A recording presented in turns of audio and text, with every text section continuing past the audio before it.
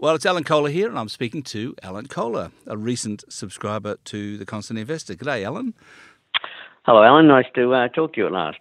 Indeed. And tell us how you got the name Kohler. That was my father's name. It's a No, but of German. course. But did he come from Germany? His father, my father's father, came from Germany. I think he jumped ship, from what I understand. His name was Adam Ludwig, and my father was the youngest of 11 children, as was often the case back in those days, and grew up in very modest circumstances in Sydney. And he's now passed away some years ago. And actually, my mother and father were separated when I was quite young. I was only 6 years old or turning 7, I think, when he shot through with another lady, and unfortunately left my mother in a great deal of debt. We'll get onto that in a minute, but this is pretty remarkable. My grandfather jumped ship as well. Oh, really? That must have been he came from.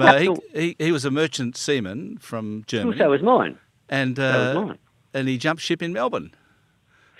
Well, I'm not sure whether it was Adelaide or Melbourne, but it was one or the other. That's bizarre, isn't it? What year did your grandfather do that? I'd have to check. No, I'd have to check. It was mine was 1925. Yeah, I think mine was a little earlier than that. But I'm actually my former brother-in-law has been doing a bit of a family tree, and I was just reading something recently on it, and that was actually the first time I'd realised that that's how he came to be here. Because we didn't have much contact with my father, certainly my father, and limited contact with his family, although 2 of his sisters are still alive and they're well into their 90s. But a lot of children were kept in the dark about the goings on of their parents back in those days. Or it seems to be the case with my family. Do you know whereabouts in Germany your grandfather Adam Ludwig came from? No, I don't. No. It's a dark and mysterious past. It's I'll be seeing my 98-year-old aunt soon. I'll see if she can throw any more light on it. But that's not something that's been talked about. No. Oh well, unfortunately, for what it's worth, my grandfather came from Wiesbaden, so okay. That might be something you can ask your aunt whether your man came from there. Well, you've given me good reason to do a bit more research. Yeah. Tell us about yourself, Alan. What did you? I know you're retired now, but what was your job? I was a property valuer. Which I started at pretty much before I left school. Oddly enough, I wasn't the most dedicated student. I bombed out pretty poorly in my first attempt at high school certificate because I thoroughly enjoyed school except for the schoolwork, and my sister convinced me that I should repeat Year 12, as they call it, or high school certificate, and which I did. But she also suggested that, to get a bit more focus, why don't you try and decide what you want to do when you leave school? So I always started a newspaper at the back page because that's where the sports section was. And with the vocational guidance book, I started at the back page, and I stumbled across wool classer and then valuer because they're in alphabetical listing. So wool classing was pondered upon for a while, but I ended up going with property valuation. So I started the course through Granville Technical College in Sydney at the same time as repeating Year 12. So I did well in the second time round, and did particularly well in the valuation studies, and ended up. It was funny. I went for a job with an international company in the 1970s, early 1970s. The property market was contracting, and most companies were sacking valuers, not hiring trainees. So, but I was fortunate enough to get down to the final 2 with an international company, but they opted for the other chap. But ironically, the company I started in 1990, which was only a small company, was bought out by a larger national company, which in turn was bought out by that very same company that wouldn't hire me back in 1974. So they ended up with me after all, but in a very roundabout way, yeah. What do you have to learn to be a property valuer? Well, the first year of the course, you do well. The essence of it is how to assess the fair market value of property. Yeah, but how It do you offers do a that? pretty research, market comparisons, analysis of sales. Whether it be a shopping, if it's a shopping centre, that you're comparing, you're trying to compare like with like, but you're looking for common denominators, and the common denominator with a lot of commercial property is your capitalisation rate, the rate of return that the property's been purchased for. With residential property, which I tended to specialise in, particularly later in my career. It's comparing apples with apples and oranges with oranges, and you're looking at the sale prices, analyse the sale price, and make adjustments for whatever you need to make adjustments for, whether it be the aspect, the size, the quality of the location, pretty much. Look, And do you then minus 10% to protect your backside? Well, you would hope not. But let me tell you, there's a lot of valuers that have suffered very sore backsides, both through litigation or through increased professional negligence insurance, particularly after the GFC, because the cost of insurance went up quite a bit. So that was a big factor in our industry. But touch wood, I didn't suffer any of those pains. But, now, what do you make of the boom in property values in Sydney over the past few years? Well, for a long time there, they were, back in the... Look, I remember the first property my wife and I ever bought was a vacant block of land in Pennant Hills in Sydney, and back then property values were doubling pretty much every 10 years, and that's now been the case probably in the last 10 years. Look, it's driven by a lot of factors and a lot of Chinese investment. You only have to go to auctions in Sydney or look at auctions on television. There's been a lot of overseas investment that has driven the market. It looks like it's come to an end, and hopefully it won't contract. But I mean, property is a finite resource, and it's directly linked to transport and convenience and jobs. I mean, people need to be in capital cities in this country, unfortunately, to secure good income-paying jobs. So you've had a fairly long career, and you've seen a lot of ups and downs. How does this recent cycle compare with previous cycles? Well, it's a Sydney and Melbourne cycle, really, isn't it? It's Brisbane market's gone up a bit, but nowhere near the and the Gold Coast market also where I live, but it's been substantially ignored by comparison to Sydney and Melbourne. So how do you compare it? I think it's been less speculative. I think in previous years it's probably been a bit more speculative. The market now is, I think it's pretty well informed. I think the average buyer has so much more access to data, to obviously to finance. I mean, the banks and interest rates, or the attitude of the banks in lending and interest rates have made it extremely attractive to get into real estate. So I guess we're poised if there was any upward movement in interest rates above 1 or 2% would have a massive impact on property values. I think in Sydney and Melbourne. Hopefully that doesn't happen. But where we live in southeast Queensland, I think there's certainly room for more growth. It's been somewhat ignored. A lot of people are worried about the Brisbane apartment market. Do you share that concern? Yes, I think but that's happened in the past and will happen in the future. I think it's because of the pipeline. It's so difficult and it's such a process to get something, to acquire a site, to get the approvals in place and get it built. Quite often, by the time the paint's dry, what was perceived as a boom or a rising market has been and gone. So that's part of the problem with the apartment market. When you talk about more speculative booms in the past, I presume you mean the 1980s. Yes. Well, and what was different then about from what we're seeing now?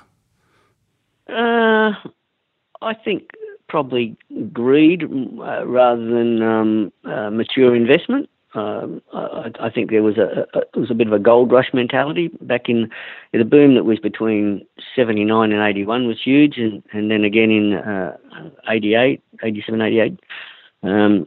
Same thing, people buying property, my experience anyway, they seem to be buying property with the view that, look, I'll double my money in a few years and sell and then do it again. Well, whereas I think a lot of buyers nowadays are thinking much longer term. I don't think there's as much short-term speculation as there was back then. My recollection of the late 80s property boom was that a lot of money rushed out of the share market after the 1987 crash on the share market. October 87. Yeah. And I wonder whether, and it seems to me a lot of that has happened this time around too, that a lot of money rushed out of the share market after the GFC and the crash in 2008 into property.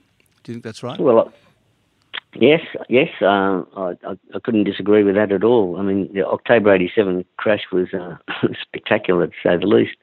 I'd like to think that at least some of the money that's been made out of property can start funneling back into the share market, because our share market's been underperforming by international standards, and it makes no sense other than the fact that we've got Canberra seems to be in gridlock for the last 10 or 15 years. So tell us about your investing. You've obviously, since you've subscribed to the Constant Investor, you must be an investor. What sort of investor are you? Originally, property. There was a big advantage moving from Sydney to Queensland in the mid 1980s, because I'll give you an example. The house that you were buying in Paddington in Sydney for $150,000, you were buying pretty much the equivalent for $50,000 in Brisbane in the same time period. Now that seems absurd, but that's a fact.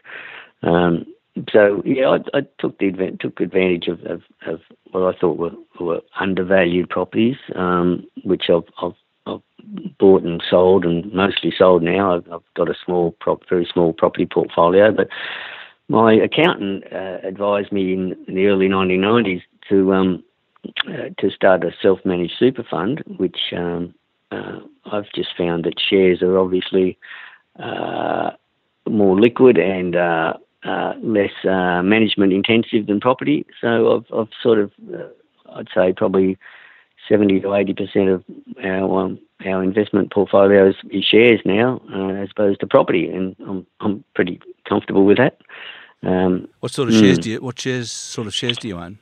Oh, I've been pretty conservative. I'm probably representative of a lot of self-funded retirees that don't know a whole lot about individual companies. I'll do a bit of research, but I must say it's very easy to get bogged down in the labyrinth of what companies do and don't do, and what they're supposed to be doing, and I often wonder how much is truth rather than fiction with what you read.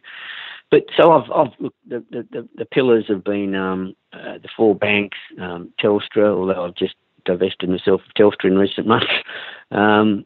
BHP was an early buy. Those sort of things. The ASX. Wesfarmers fairly recently. I've been looking. Look, my mission, I guess, is I'm a dividend seeker. I'm trying to provide a reasonable income that will support my wife and myself, so that we can live comfortably, travel, and do a bit of reinvesting. So we're primarily looking at dividends. I must say, I've since reading or starting to read a bit more of late. My reinvesting will probably be a bit more adventurous, because I think the base that I've got now is sufficient to support us comfortably. So I might take it a bit more risk in my reinvesting, but it'll be through shares, not property. I'm not particularly interested in investing in property again. What have you been reading? Constant Investor, of course. Of course, yes. and some of your previous publications. But look, I like reading Fin Review when I've got the time, and the Australian newspaper. I've read a few books over the years. I like reading some of Noel Whittaker's stuff occasionally. I think people like him provide excellent, advice for young, people just about to get into the market or thinking about how they can create wealth. It's those sort of things. He's one of a book I bought for my children was his first book, Making Money Made Simple, I think it was called from memory, which he would have sold many, many copies of over the years. How many kids have you got?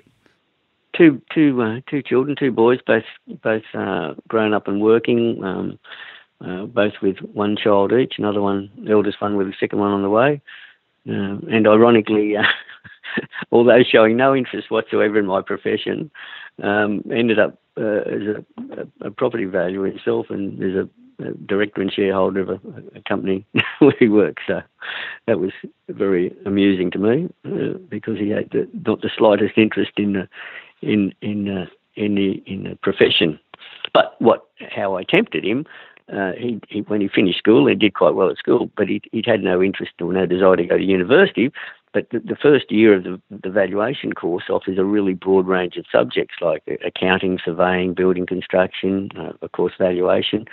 And I said, look, why don't you just give it a crack for 1 year? You won't like it. I know you won't like it, but you'll stumble across something that you probably do like. Well, I can tell you now, he was like a duck to water. It was ridiculous. He thoroughly enjoyed it and did extremely well. Yeah.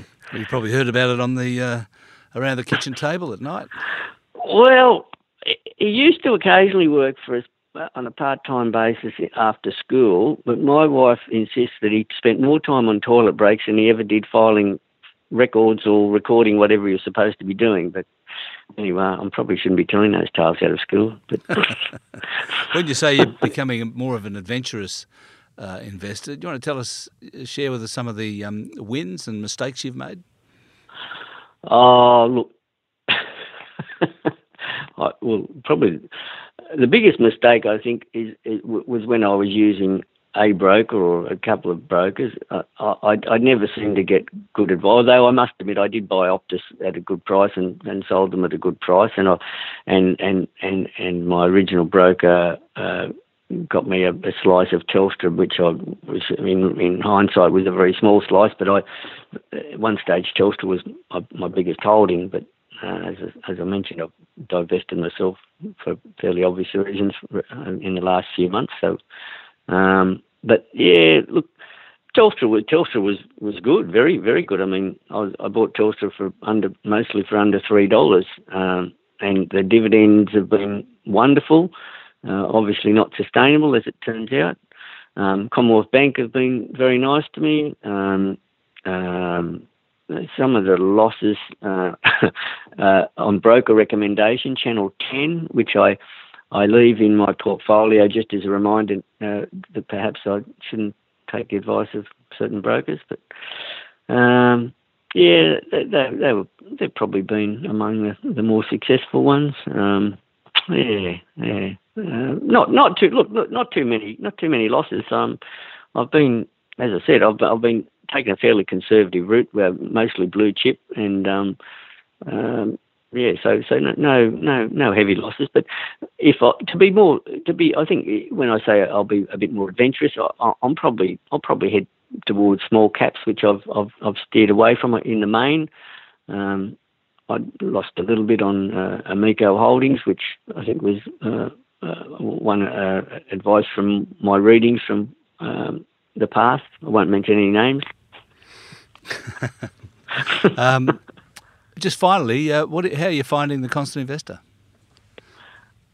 Very comprehensive.